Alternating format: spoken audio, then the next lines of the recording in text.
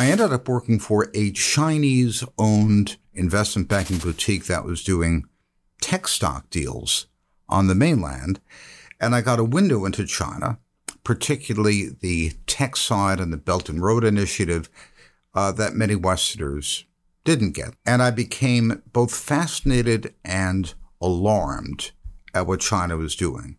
I came to the conclusion that most Americans vastly underestimated where China was going and what it could do, that it was becoming a true strategic competitor, and that its capacities in the tech space were beyond what we were thinking of. We tend to be dismissive of the Chinese as copycats rather than innovators, as technology thieves, as opposed to entrepreneurs.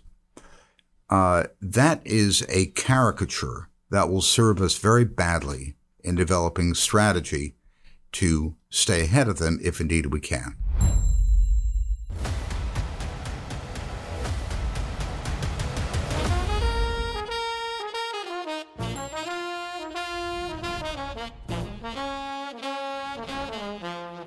Howdy, everyone, and welcome back to Moment of Truth, the podcast of American Moment. My name is Saurabh Sharma. I'm the president of American Moment, and I'm joined by Nick Solheim, the COO of American Moment. You know, I was on the phone with someone the other day out in Los Angeles, and they said, is Nick still saying COO of American Moment? And I said, yes, he is, in fact, doing that. You're telling me now for the first time. For the first time. We have a fantastic episode for you guys today with one of the great public policy minds of our generation. Today we had on David P. Goldman. But before we get to that, as always, be sure to go to AmericanMoment.org. There you can find everything that we have cooking as an organization, including the backlog of this podcast, upcoming programs, Foundations of American Statecraft, Fellowship for American Statecraft, AmCanon, which is our collation of books, essays, podcasts, YouTube videos, short pieces, and more, as well as general news on everything we have cooking. The team is growing. Things are crazy around here. We're having a fantastic time. You can go find out about everything else that we're doing over there. As I said, this week we had on a fantastic scholar, David P. Goldman, who's a Washington Fellow at the Claremont Institute Center for the American Way of Life and deputy editor of the Asia Times, where he has written the Spengler column since 2001. He is also a senior fellow of the London Institute for Policy Research, and he previously was a partner at Reorient Group Hong Kong and global head of fixed income research at Bank of America and Cantor Fitzgerald. He was also a managing editor at Credit Suisse and Bear Stearns, a member of Institutional Investors All-America Fixed Income Team, and was a Pulliam Fellow at Hillsdale College in 2017. His books include You Will Be Assimilated, China's Plan to Sinoform the World, How Civilizations Die, and It's Not the End of the World, It's Just the End of You.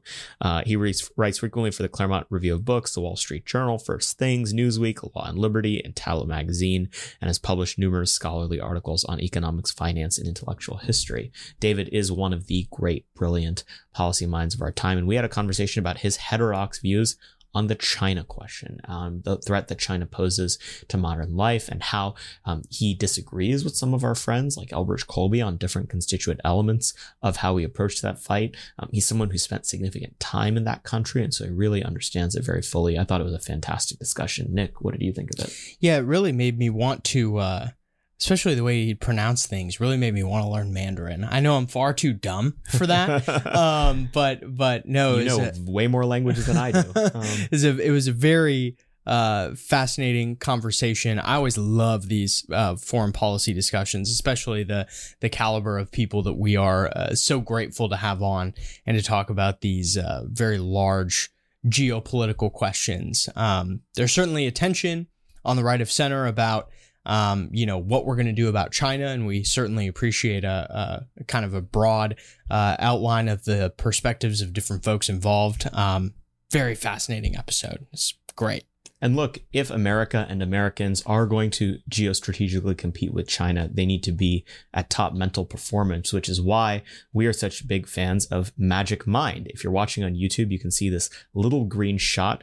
We've been drinking it with our morning coffee, and it really helps even us out during the day. I've been trying it for almost 3 months now, and I will say that I've tried to limit historically my caffeine to under 1 cup of coffee a day because at some point you can just escalate and be drinking drinking an entire gallon like Nick used to and be a total mess. So true. But at this point, 1 cup of coffee plus Magic Mind, who recently joined on as supporters of this podcast, really does help. You drink it in the morning, either with or without your coffee, and it really helps even you out, make sure that you can stay productive throughout the day. We work very long hours here at American Moment. And so if you'd like to try out Magic Mind, you can get a discount on either a subscription or on a one-time purchase using our special discount code. You can go to magicmind.com/quiteunusual20. That's magicmind.com/quiteunusual20. Or you can just type in the discount code Truth20, and that'll give you 20% off your order or up to 56% off a subscription. Once again, that's Magic Mind, these little green shots that just make the day go a lot smoother. We'll go now to David P. Goldman, Deputy Editor of the Asia Times.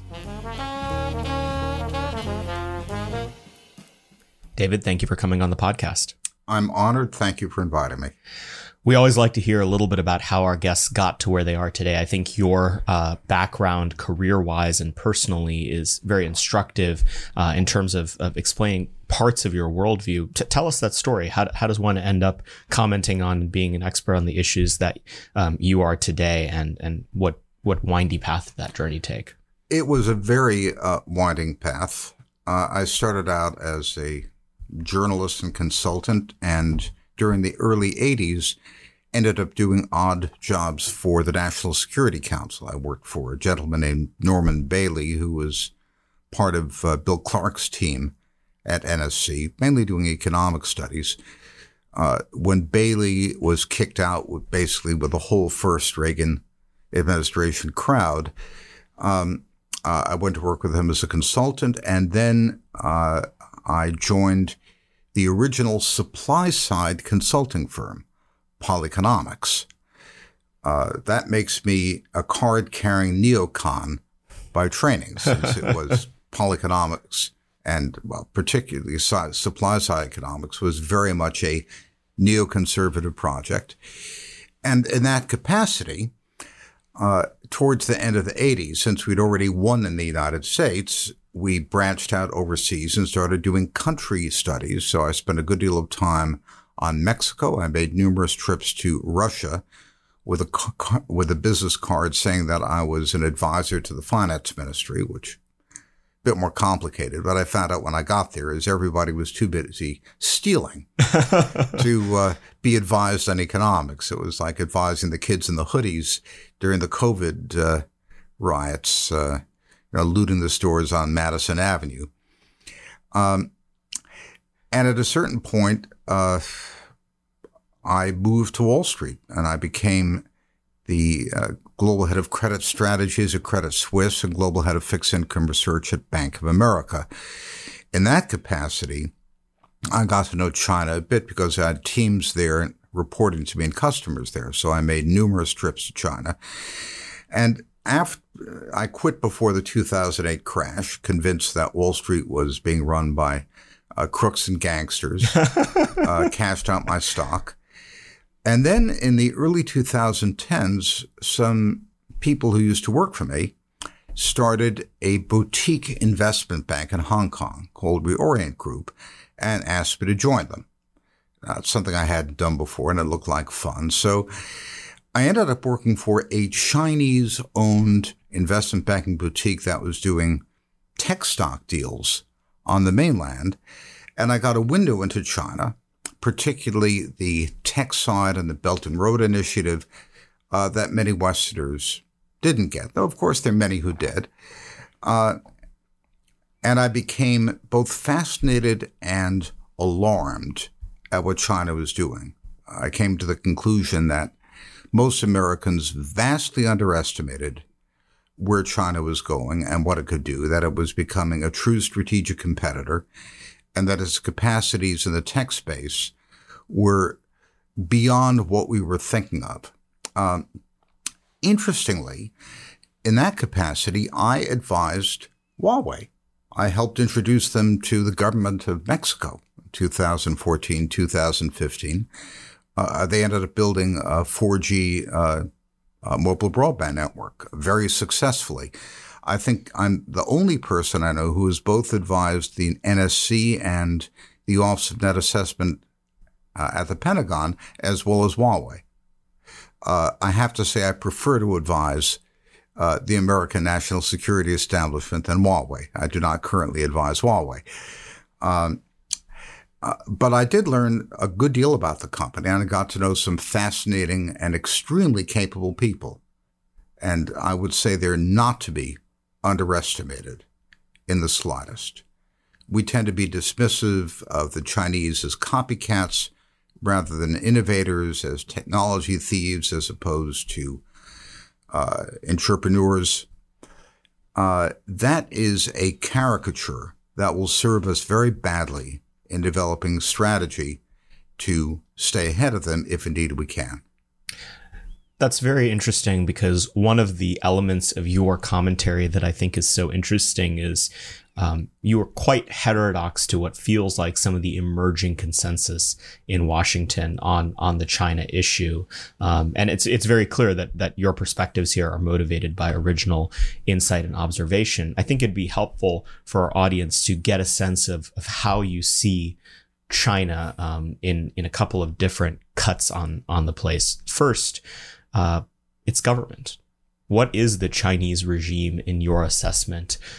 What's its motivations, its character? How does it actually operate compared to the sort of poli-sci 101 version that we're taught? Well, the Western institution that's probably closest in character to the Chinese government is the mafia.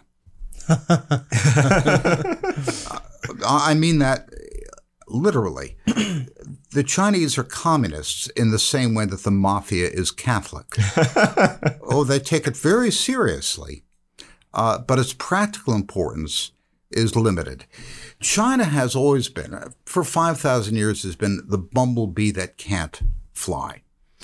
China was created by massive riparian investment in a river system in the Central Plain, which stretches for 8,000 miles, not including tributaries, just the Yangtze and the Yellow River basins, to control the floods and support irrigation. You needed a centralized government and a centralized bureaucracy. So the emperor has always been a tax collector who picks off the smartest kids identified by competitive exams and aligns their interest with the central state against the provinces. It is not a nation. They speak 200 languages, including dialects.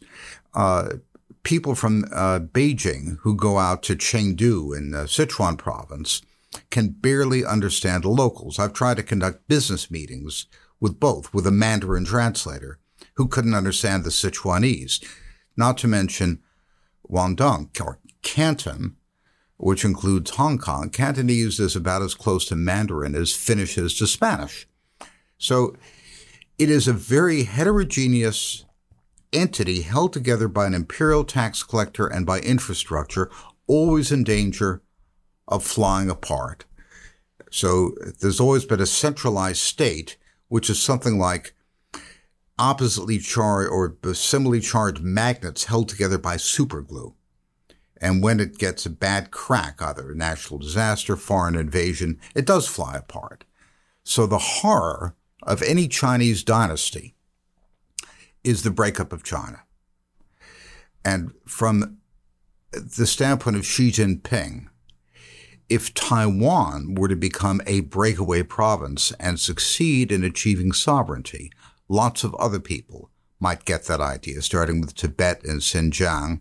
So the Chinese view maintaining at least the fiction that Taiwan is a province of China to be an existential issue for the survival of the Chinese state. So relatedly, if the Chinese regime is about as communist as the mafia is Catholic. But they are communist. The mafia is Catholic. Right. But this is communism with Chinese characteristics. The Chinese really don't believe in anything. Right. They're the world's ultimate pragmatists. So how does the Chinese economy and its relation to the state actually work. You have people in Washington on I think both sides of the extreme that are invested in this sort of totemic approach to the Chinese economy, that it's the dragon that can never be slain, or that it's all fake. What should we make of the relative strength and composition and character of the Chinese economy? Well, there's always been a tension between the state's attempt to keep everything under tight reins and the natural anarchism of the Chinese people. Unlike the Japanese, who worship their emperor, Chinese never liked their emperor. He's the capo di tutti capi. He's a necessary evil. He's there to prevent the underbosses from killing each other, because when they do, terrible things happen that tragically happened many times in Chinese history. There's a wonderful movie called Back to 1943 about the Great Famine in Wuhan. It gives you some idea of the degree of suffering. So they don't like the emperor, but they consider him a necessary evil. The Chinese are among the most entrepreneurial people in the world. If you look at World Bank data on business formations, the rate of business formation in China is many times that of, say, India.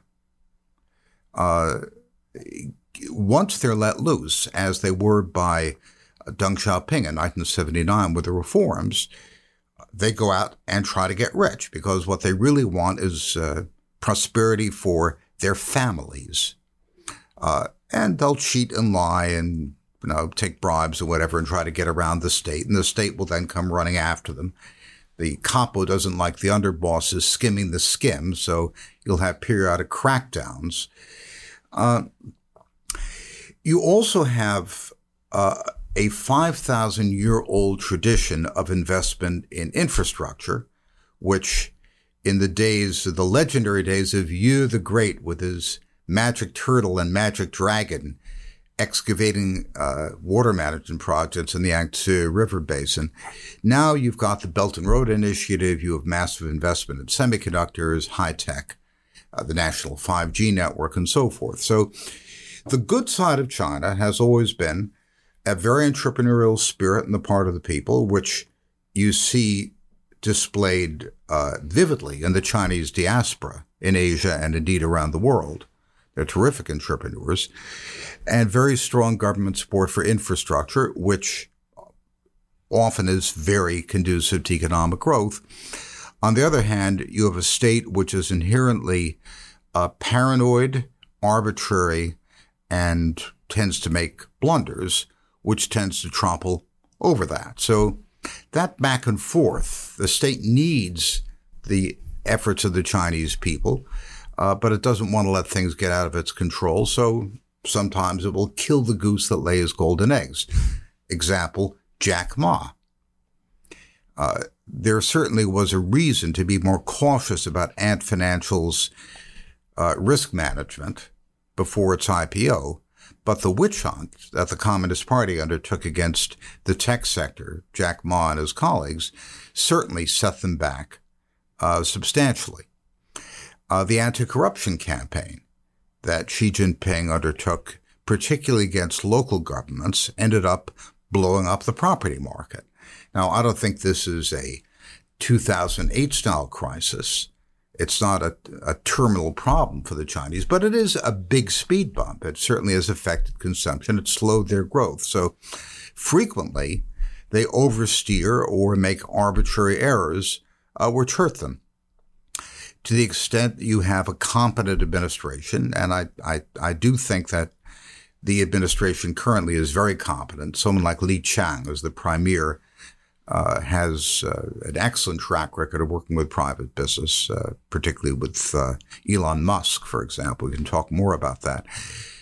They will make corrections, and they'll do some effective things, but then they'll always trip over themselves again. So they're not 10 feet tall, but neither are they a bunch of greasy communist apparatchiks running around killing people for fun. It's complicated. I've heard a lot of these comparisons, that China is our, modern day Soviet Union, which I think is probably a little off base. You've had commentators, members of Congress say things like that. How are the Soviet-style communism and Chinese communism different? Well, they bear almost no resemblance. Communist Party of China has, I think, 93 million members, and it works like China's HR department. Unlike the Soviet Union, where you rose through Communist Party ranks by loyalty, bootlicking, and being a good toady, you have to be the equivalent of a national merit semifinalist to get a senior position in the Communist Party.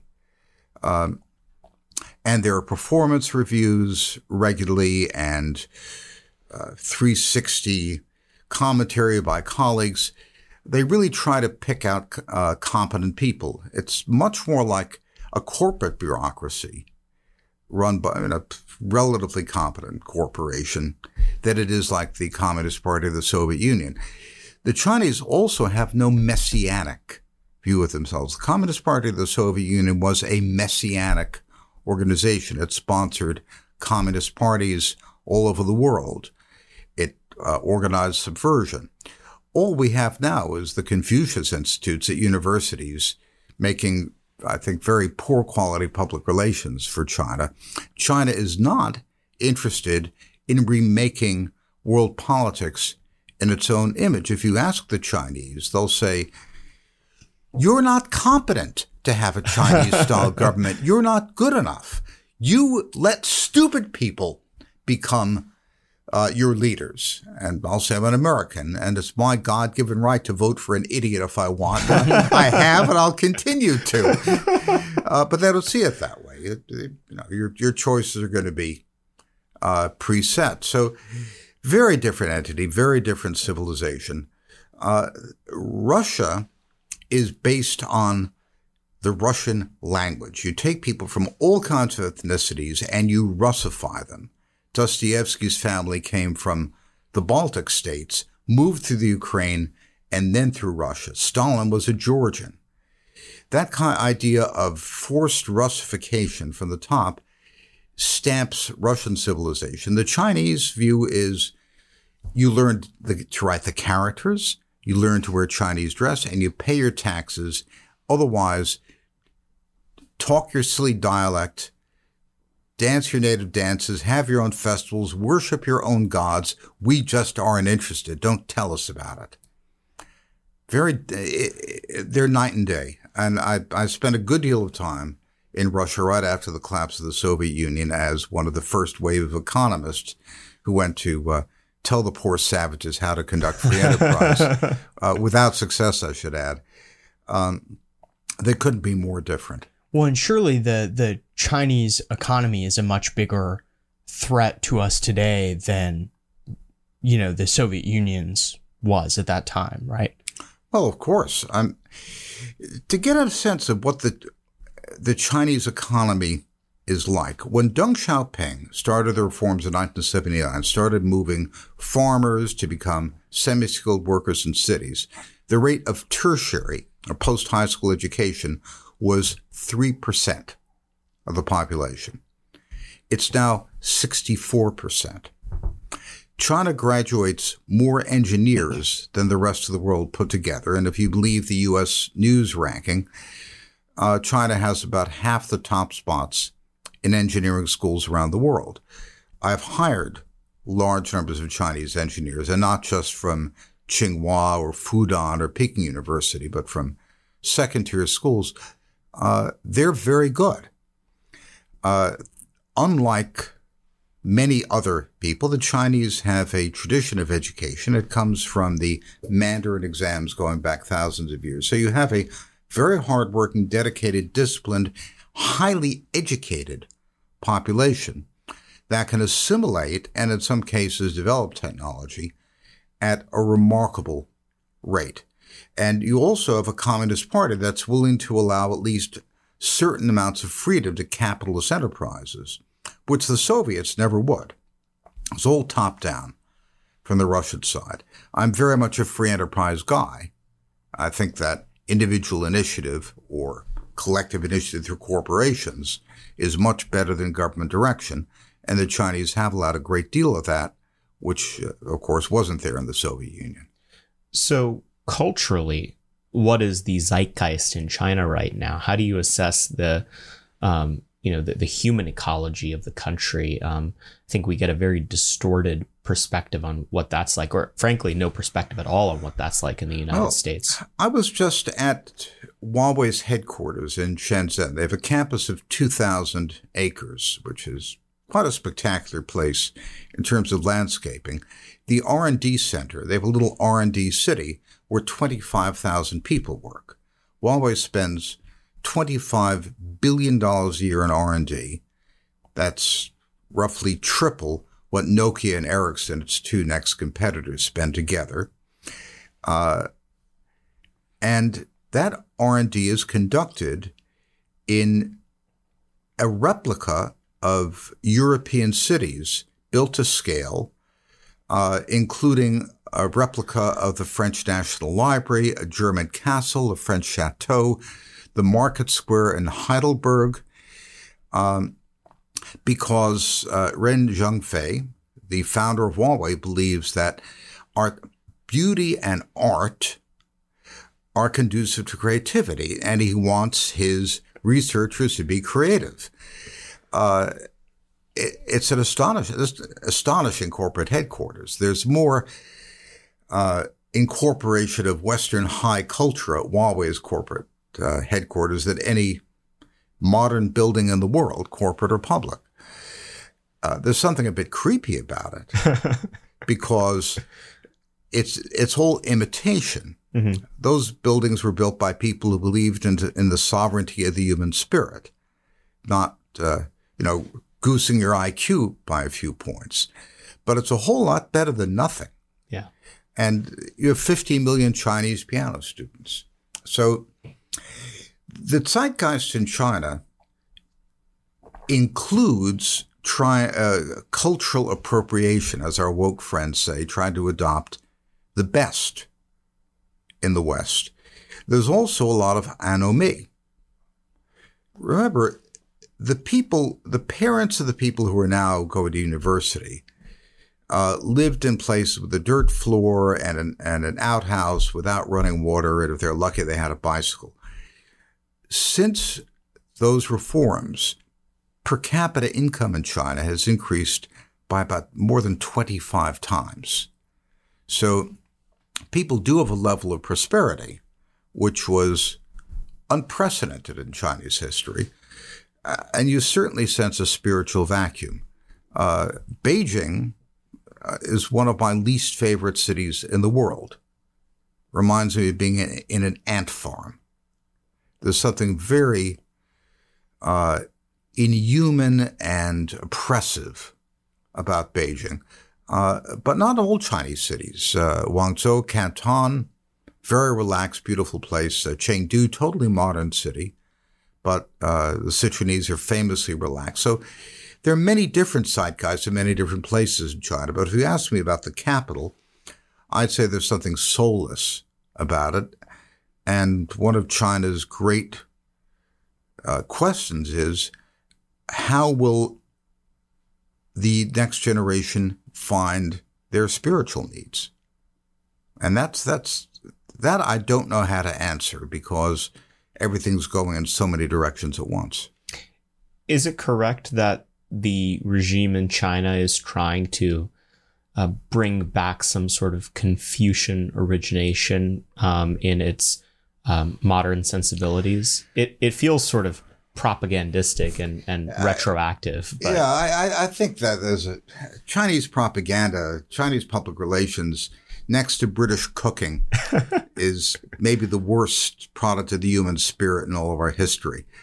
The standard academic reading, which I think has a lot of merit, is that legalism, in other words, what the emperor says goes, the strict hard hand of the imperial state, is tempered by Confucianism, which is filial loyalty. And Confucianism, for the most part, has been a fig leaf on top of legalism. So to the extent that Xi Jinping talks about Confucianism, it really does sound like the old fig leaf, which goes on top of his legalism.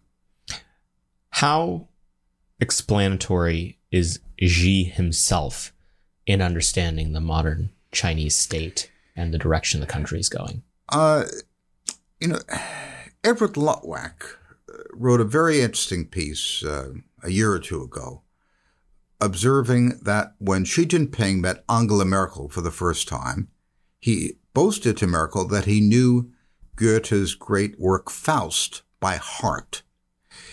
When Xi was a teenager, his father, who'd been a Red Army general, prominent person, fell victim to the Cultural Revolution, so he was exiled to the countryside. It's a miserable hamlet in the mountains. And the only book he had, somehow got hold of, was a Chinese language translation of Goethe's Faust. So he read it until he memorized it. I think Xi has some depth. Faust himself, Oswald Spengler talked about the Faustian spirit of modern capitalism in less than complimentary terms. There's something Faustian about Xi. He wants to drive China forward into great power status and force the Chinese to embrace this greatness. So I think there is definitely a Faustian character to him. But if you read his own stuff, it looks like it was written by bureaucrats on Xanax. I've tried to, but I can't read enough of it to get bored. It's just awful. So very hard to read him. Someone like Li Chang, who was Xi's sidekick going back more than 20 years, much more worldly. As the party chief in Shanghai, he moved heaven and earth to help Elon Musk build the mega plant for Tesla. Now Tesla is the single biggest car exporter, now maybe number 2, but one of the biggest car exporters out of China. So when you meet Chinese, I haven't met Xi Jinping, but I have met senior people in the management. Many of them are very worldly, extremely intelligent, extremely relaxed. They're not the kind of people you would expect to be Communist Party functionaries. One of the names that, enough somewhat smart people have picked up on in the United States is this fellow, I think I'm going to butcher it, but Guo Wenghe, who they call, the Chinese Alexis de Tocqueville. That's Steve Bannon's buddy. Yeah. No, that's Miles Guo. Miles Kwok. Yeah, that's a different gentleman. Oh, I'm sorry. Right, Going Wei. I know who you're talking about. Yeah, sorry, yes. He wrote America Against America. I mean, there's an effort, it feels like, in some American intellectual circles to do a version of what was attempted to be done with, ascribing Dugin as sort of the house intellectual of the Russian regime, that this fellow is the house intellectual of the Chinese regime. Do you think that's true? Do you think his work isn't really relevant? I don't think I think there are too many key people to put your finger on one. One individual who I've met and have a very high opinion of is Wang Jisoo. He's the Dean of Foreign Relations at Peking University. Oh, Wang Huning is the actual name of the gentleman I was thinking of. Wang Jisoo is another important thinker. Remember, until the 2008 crisis, the Chinese looked at the United States in unalloyed admiration, wanted to emulate the United States. And then after 2008, I said, maybe these guys aren't doing so well after all. And if you read the Chinese press and Chinese websites, luckily with Google Translate and similar devices, you can now follow Chinese internal debate much better than we ever could before. They are very critical of what's become of us.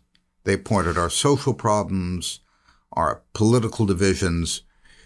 They've really moved away from admiring the United States to looking at the United States as a declining power. which is dangerous because it could lead them to overreach and be arrogant. And that's the kind of thing which can, under some circumstances, get you into a thing like a war. So I don't think it's good for the Chinese to feel too contemptuous of the United States. Unfortunately, many of the things they observe are issues which conservatives criticize as well. So let's get to the relationship between China and the United States. The conventional wisdom in Washington is that great power competition is here, and that there are a number of military things we need to do. We need to reshore supply chains, and we need to engage in sort of aggressive cultural battle with China and sort of try to remove some of their corporate influence as well. What is your assessment of the current state of Chinese-U.S. relations, and where do you differ from this consensus of where we need to go? Well, militarily, we have the conundrum that it's extremely difficult for either of us to fight each other because we're very, very far away. In the 1990s, the American Expeditionary Force, the Pacific Fleet, could steam an aircraft carrier through the Taiwan Strait and just tell the Chinese basically to shut up. Nothing they could do about it. That's not the case anymore. And my complaint about some of the Taiwan hawks, including my old friend Bridge Colby, is that the Chinese have made massive investments in anti-ship missiles, in fourth and fifth generation aircraft, submarines, electronic warfare, and so forth to defend their coast, satellites. And the current Pentagon assessment is that the Chinese can basically hit anything within 1,000 miles of their coast on the surface with missiles. Not much we can do about it. We knew that at the Office of Net Assessment 10 years ago when I was a consultant. And our biggest problem is that we have the equivalent today running the Navy of the battleship lobby that in the 1930s and 1940s refused to recognize that their favorite weapons platform had become obsolete. So it's the shiny toy brigade, like the aircraft carrier is the shiniest of all toys, and they want more of them. We need now. You might be able to launch drones out of submarines or something like that, but you can't run an aircraft carrier. The Chinese, we have what I forget the number, something like. I forget how many scores of thousands of soldiers forward deployed. The total number of Chinese soldiers forward deployed is 200. They're Marines sitting in Djibouti, whose job is anti-piracy and civilian rescue. And according to the current Pentagon readout, the Chinese have no intention to expand their Marine force. They probably will get a base in Cambodia. So they have now one base in Djibouti. They'll have two. When the dust settles. But what they have done is to massively invest in defending their coasts. And given the distances, it's very difficult for us to maintain control in that area and really impractical to defend Taiwan. The war games that you read are about, a Normandy-style invasion where the Chinese come in landing craft and we've got the Taiwanese on the beach shooting them like in Saving Private Ryan. It's a ridiculous scenario. Chinese can simply blockade the island. They'll run out of fuel in 12 days. So the Chinese also don't want to kill a lot of Taiwanese. They're Chinese. They want to absorb them, and they're also highly skilled. So I think our ability to attack China is much less than war gamers like to think about. And of course, the Chinese don't have the means to attack us. So the good thing is it's not like Athens and Sparta, who were right there with knives at each other's throats. It's very hard for China and us to actually go to war unless we want to shoot missiles at each other. But that's a bad idea because we both have missiles and we just blow each other to pieces. So that's the good thing.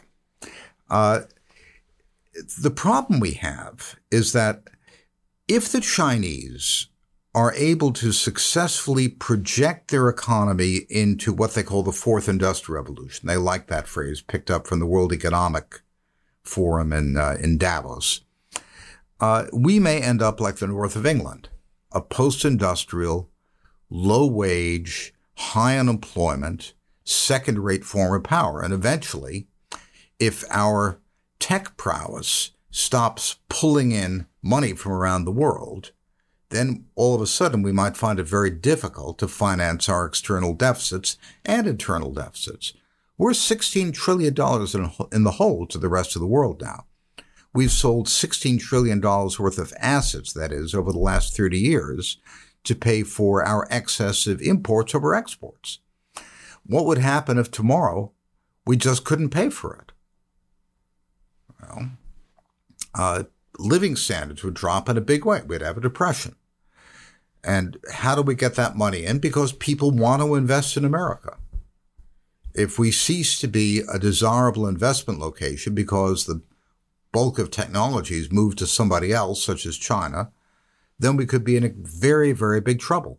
So I don't like the idea. I don't think it's a good thing or something we can sit back and simply let happen. On the other hand, when you have a country that graduates more engineers than the rest of the world combined, it's a real challenge to keep up with it. So there are kind of a whole host of solutions that get thrown around a lot, from, reshoring to, you have some people saying that we shouldn't trade with China at all. What's the answer to solving this problem? Well, politicians love things that are revenue positive or at least revenue neutral, because it's very hard to appropriate funds these days. Reshoring sounds great. But we actually did a study last April at Asia Times, which has been repeated by the World Bank and by a number of other groups, which basically shows that all that's happened with reshoring is China exports to Vietnam and Vietnam exports to the U.S. China exports to Mexico. Mexico exports to the U.S. China sends more intermediate and capital goods. The final assembly is done somewhere else. Basically, you're white labeling Chinese products, and the politicians say, isn't that wonderful? We've reduced our dependence on China. But it's not true at all. China's presence in global supply chains is as great as it ever has been. So reshoring works if you're willing to spend the money. But we're talking about hundreds of billions of dollars of capital investment in industry and a lot more worker training and a lot more infrastructure. We have to make public and private investments, education infrastructure, and CapEx to reshore. Now, given how expensive it is and the fact that money is really tight, we do have a big budget deficit, we need to focus on those areas of excellence that we want to continue to dominate.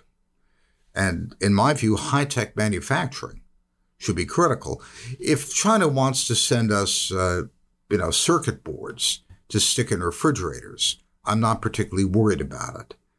You need to be really selective to make this work because we simply can't afford to do everything at once, not practically.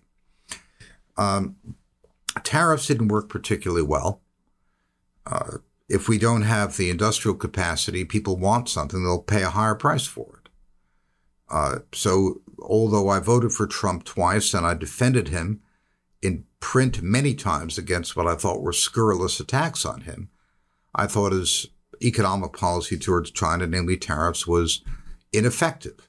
I've argued that to Robert Lighthizer and Peter Navarro. I just think it doesn't work. What I think works is the classic American defense-centered industrial buildup with the high-tech requirements of defense up front. We did that under Reagan. We did that under JFK with the moonshot.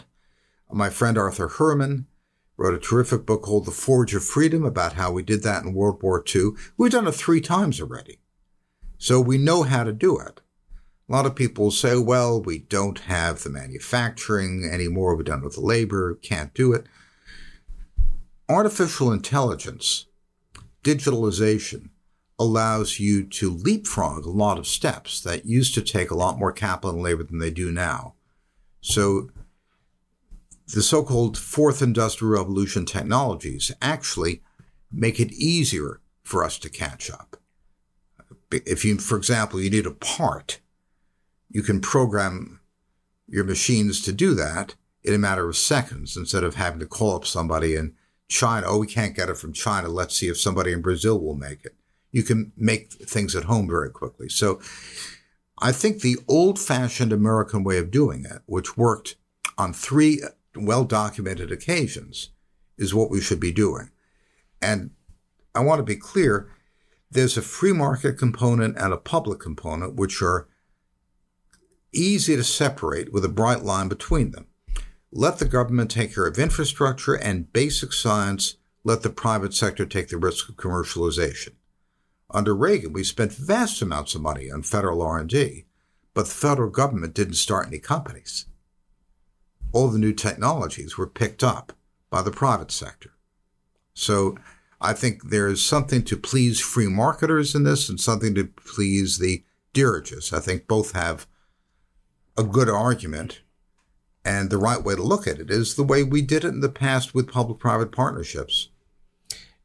What do you make of some of what underlies these debates in Washington, which is a view that China is an imperial force across the world in a sort of conventional military sense? I mean, the way that people talk here in DC, you would not only assume that the Million Man Swim is coming to the coast of California, but that, you know, there will be a Chinese imperial presence across the world. I mean, what do people get wrong about what Chinese ambitions actually are? China has never had the same kind of imperial approach that we or the Russians have had. Its approach has been much more one of establishing suzerainty. They're the dominant power. People pay tribute to them. People acknowledge their primacy, but govern their own affairs. The Chinese have never been particularly interested in governing other people. China's role in the world is much more powerful than we give them credit for.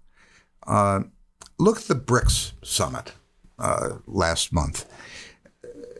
Saudi Arabia, Iran, and a bunch of countries are joining the BRICS group, which is really a China-centered group. China's the dominant economy in there. Brazil and Russia are massive importers of Chinese technology. If you just take one parameter, which China really dominates, which is mobile broadband, that's Huawei and ZTE. They're in the global south, they're the biggest providers. This is having a transformative effect on what Donald Trump, with some justification, called countries. And I did development economics, for some years, as I mentioned, with Polyconomics and elsewhere. And what you find in the whole countries is that you have rotten local oligarchs who control the local businesses, and you have about half the people who are off the tax rolls and in the so-called informal economy. And the local oligarchs treat them like beasts of burden. Nothing ever happens. Nothing ever gets done. And the Chinese come in, and they don't have any claim on the local monopolies. They have to do something different that'll make money. So they build broadband. And with broadband, they bring in e-commerce and e-financing and all the other, what they like to call the ecosystem that goes around broadband. And what we observe, I'm running a study of this for Journal of American Affairs, which will be out in a few weeks.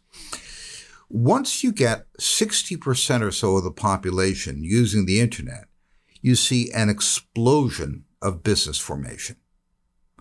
You've seen this in East Asia already.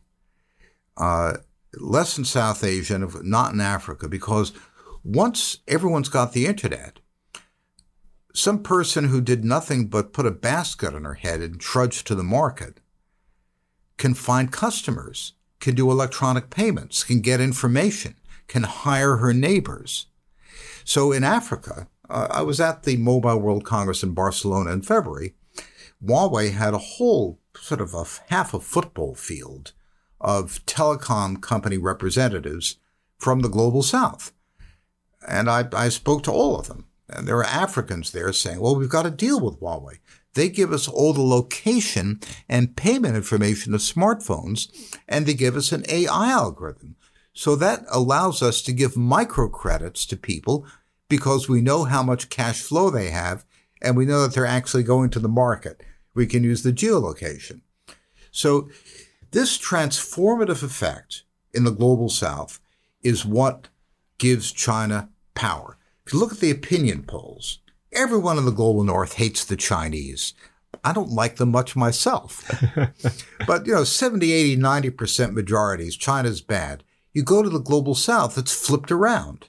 Big majorities like the Chinese because in Indonesia or Brazil or South Africa or Nigeria, or Ghana, the experience people have with what the Chinese have brought to them is extremely positive. Not because the Chinese are altruists, it's because to make money in places that were already occupied by the nasty local oligarchs, they had to actually add some value, whether they liked it or not. So the influence of China among billions of people is enormous. And we in the United States have tended to look at these places as baggage. They're foreign aid places. We have to make room for them in Washington at the hotels once a year for the IMF and World Bank meetings, and in New York for the UN meetings, but we don't take them seriously. The Chinese take them seriously. And the biggest challenge to American influence in the world long term is China's ability to integrate billions of marginalized people into the world economy. We're talking about people going from making $2 a day, which is misery and degradation, to $10 or $15 a day, which is the beginning of dignity. And that is something we've really dropped the ball on. We were doing almost nothing in that area. We've ignored it. I've written any number of articles complaining about this. I went to Mike Gallagher and said, please, let's offer an alternative to what the Chinese are doing. But so far, I haven't seen much response, and that worries me. So the shiny object that American commentators will often fixate on in a environment like that BRICS summit is that there will be a new global reserve currency created out of a coalition of nations like that. Do you think that that is a present concern, or is that a red herring for understanding what's actually going on? It's not a present concern because the credit markets, the capital markets of those countries are too corrupt, opaque, and inefficient and illiquid to support a reserve currency. You try to do trade financing in a local currency anywhere in the world. I'm a banker, remember. You'll tear your hair out. You can pick up your smartphone app and, send money to anybody in dollars anywhere in the world. There would be an enormous amount of work would have to be done to make trade financing and reserve financing efficient in local currencies. However, two things have happened in the past 2 years, two really big events which affect this. One is the Ukraine war and the sanctions, and the second is the coordinated tightening of monetary policy by Western central banks. The old adage is when the industrial countries get a cold, the developing world gets a flu. They're back of the line for credit. If credit gets tighter, things are tough for them. The Chinese have become very important lenders to the developing world, which has buffered many countries against what otherwise would be the effect of a coordinated credit squeeze. It's also the case that because of sanctions against Russia and other people, it's worthwhile to incur the higher transaction costs and other annoyances of dealing in local currencies. So that's given a huge push forward to the technology, to the banking relationships, and so forth. So yes, there is a challenge to the dollar in the long term. It's not a short-term issue because those markets do backward. But we have seen for the first time that it's possible for this to happen in the future. And if we want the United States to be the dominant economic power and the dollar to be the dominant currency, the most important single thing is to make investments in the United States more attractive than other places. And that means improving our economy. We were talking about earlier, our inability to fight a war, with China at great distance.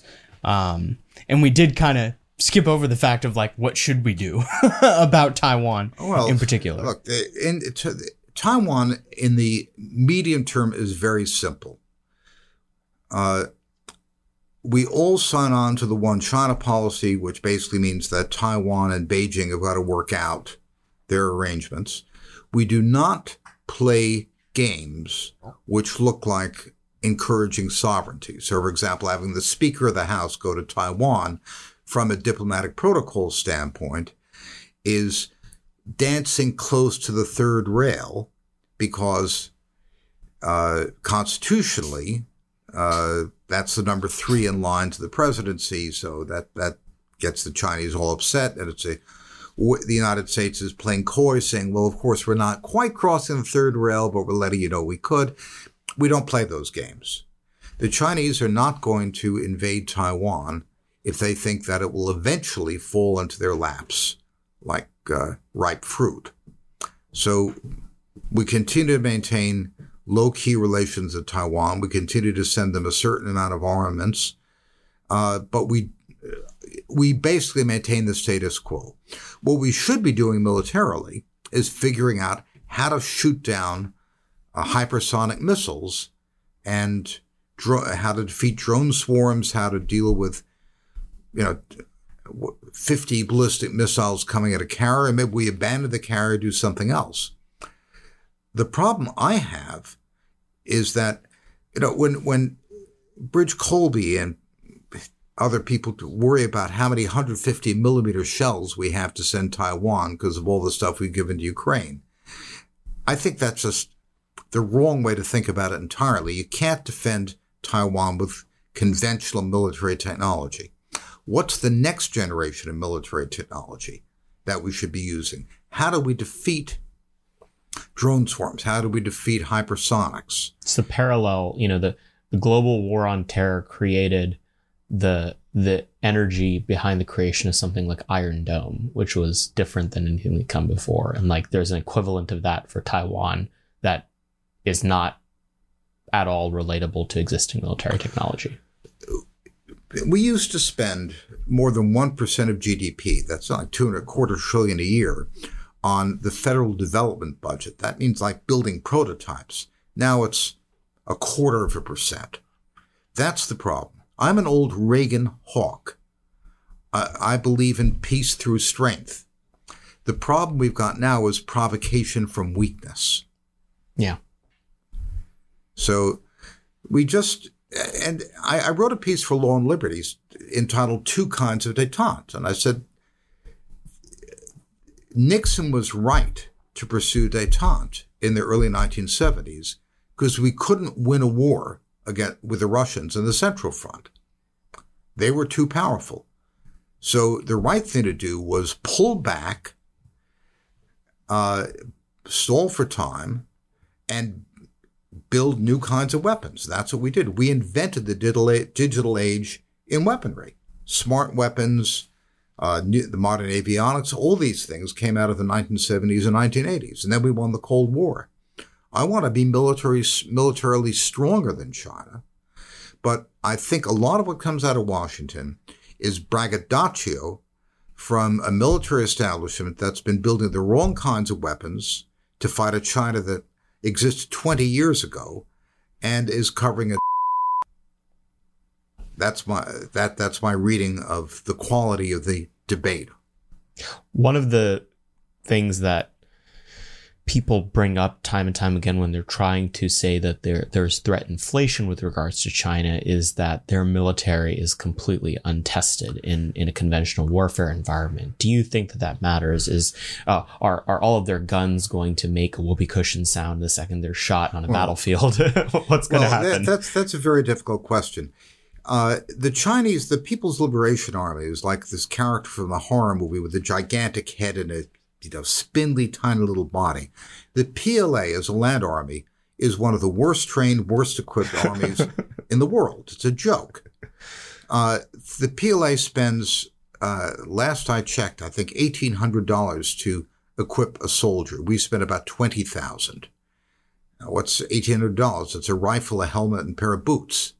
Change of uniform. We also value each individual soldier much more highly. Well, true, but the Chinese don't seem to have done anything with their land army. They have a mediocre tank. They just don't have very much. They don't even have any ground attack aircraft.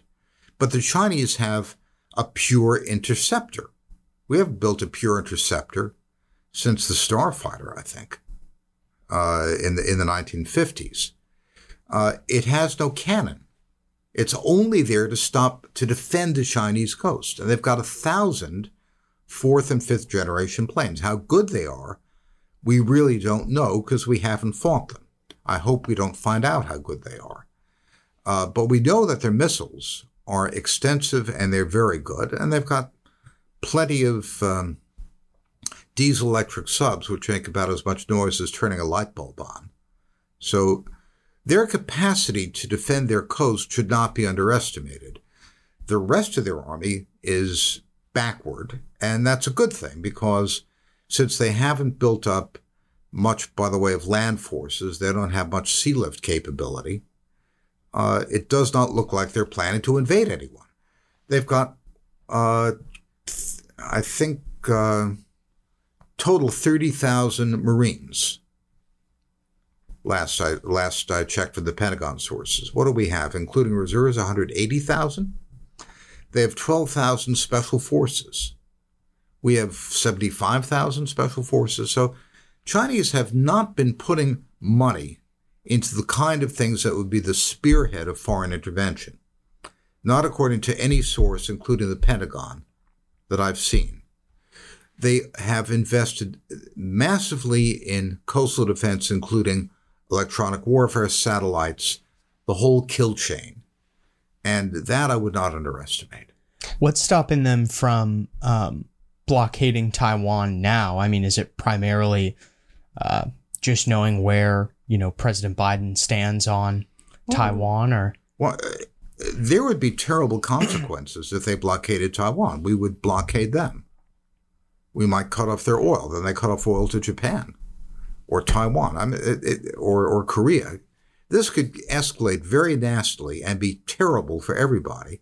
And one thing the Communist Party of China wants to do is keep its people prosperous, and this would cause a depression in China, probably in the whole world.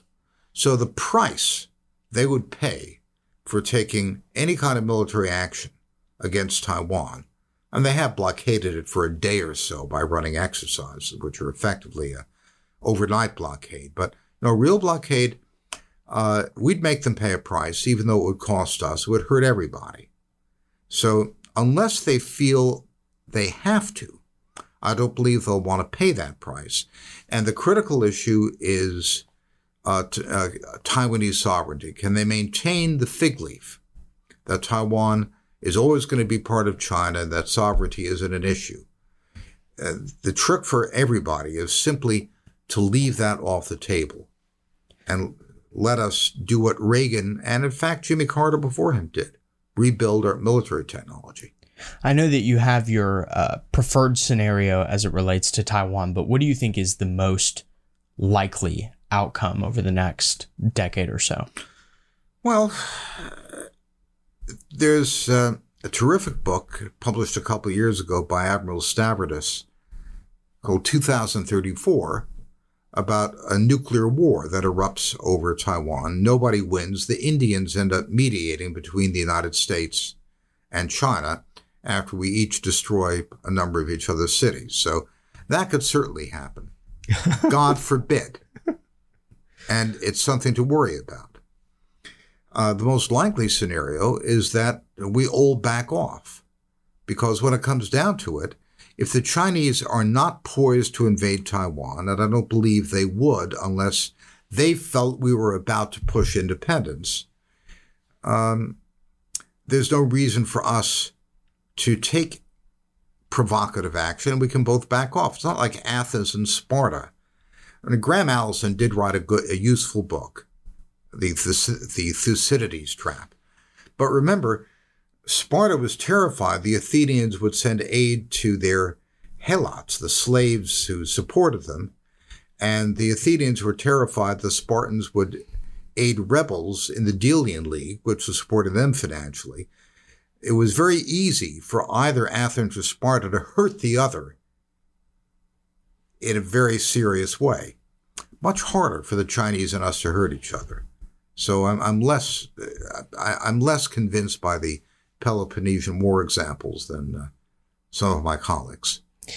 One thing I was thinking about recently is that it used to be the case that there was a greater distinction between the concepts of foreign policy and defense in American policymaking. And it feels like, especially on the right of center, that an appreciation of diplomatic ability has really eroded over the last couple of decades. The conventional wisdom is that the Chinese have diplomatic ability in spades and that they're using it to great effect across the world. Do you think that's right? I don't think Chinese diplomacy is particularly effective. I've seen them commit enormous blunders in many venues.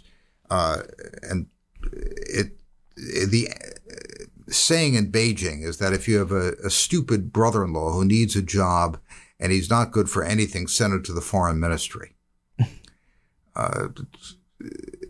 They've never put a great deal of importance on diplomacy. Where they've made enormous strides is with economic diplomacy. They've spent $1 trillion on Belt and Road or more, either in loans, direct investments, and so forth. Now, compared to the $8 trillion that we spent on the forever wars, that was probably a better investment. Definitely. China now exports more to the developing world than it does to all the advanced markets combined. It's doubled its exports to the developing world. That's the main source of its growth. And if I'm right that the development of broadband and other infrastructure is going to help increase the growth rate of the economies that China is working with, it certainly has in Asia, then that becomes self-sustaining growth, a major source of support. China knows that at some point we're not going to be a dumping ground for their excess capacity. We're going to have to manufacture more. They can't be that stupid. We need to. We can't afford to keep borrowing money to pay people for it. So China's going to have to find other markets. Those markets would be in the developing world. So they've done a pretty good job in Indonesia, I have to say. Indonesia has had historically some very difficult relations with China. 1965, when Suharto was overthrown, Sukarno was overthrown, there was a massacre of Chinese. Nearly 500,000 Chinese were killed. But now Indonesian-Chinese relations are excellent. Huawei is training the whole government in cybersecurity and building out their broadband, and they're building a high-speed rail from in Java. So, yes, they have had some successes, but I don't think Chinese diplomacy is particularly good, and their ability to address the United States has been just awful. So, final question. One of the elements of your commentary that I think makes you so compelling is that you're prescient. You pay attention to things that the other people in the American commentariat are not. What is that thing right now? What is the thing that you're paying attention to that no one else is? Where's the alpha that you have right now? I think the key issue is the so-called fourth industrial revolution, the application of AI. I went to Shenzhen and spent 2 days interviewing Huawei executives about the details of what they're doing industry by industry, factories, mining, railroads, warehouses, ports. I visited the Tianjin port, which is one of the top 10 ports in the world, completely automated, run by AI algorithms directing giant cranes through 5G and autonomous vehicles. Just astonishing things. Now, these are early days yet. What we're seeing are advanced prototypes that have not yet been mass adopted, but they could be adopted very quickly, in which case China will be, without any question, the world's dominant industrial power. We have vastly underestimated what the Chinese are capable of. And what I and my colleagues in Asia Times have tried to do is to report in detail, in a very granular way, on what these technologies are, who's developing them, what they can accomplish. And I've seen very little of that in other American media, conservative or otherwise. So subscribe to Asia Times. I was just going to ask, David, where can people keep up with everything that you're writing, thinking, and saying? AsiaTimes.com, though I'm privileged to also write for the American Mind, the Claremont website, Law and Liberty, and some other venues. Wonderful. And people can follow you on Twitter as well. That's right. Thank you so much for coming today. This is just a fascinating discussion. Thank you. Hopefully you guys enjoyed that. I could listen to David talk for hours and hours and hours and hours. He is a wealth of knowledge. He's got this just fantastic way of talking. When he quoted former President Trump, that was quite delightful as well. I just thought it was a fantastic discussion. And the China issue is one where there will be a lot of groupthink in Washington in these coming years. And if we are actually going to solve the problem as opposed to create an echo chamber where dumb platitudinous ideas are circulating around all the time, it's important to constantly sharpen, as iron does iron, how we're thinking about the challenge of China. And David is, I think, one of the primary voices speaking sense on that issue. And by no means the only one, but an important perspective in that fight. Be sure to check out all his work, especially at the Asia Times and at dc.claremont.org, where he does stuff for Claremont's Washington Center for the American Way of Life. Be sure to check out the backlog of this podcast at americanmoment.org. Be sure to rate and review it 5 stars. Thank you guys as always for listening. Thank you to Magic Mind for supporting Moment of Truth, and we will be sure to see you next week. Moment of Truth is an American Moment Studios production, filmed at the Conservative Partnership Center. Our podcast is produced and edited by Jake Mercier and Jared Cummings. Our intro music is A Minor Struggle by Ryan Serenich. Don't forget to like and subscribe on all platforms, and you can go to AmericanMoment.org to learn more.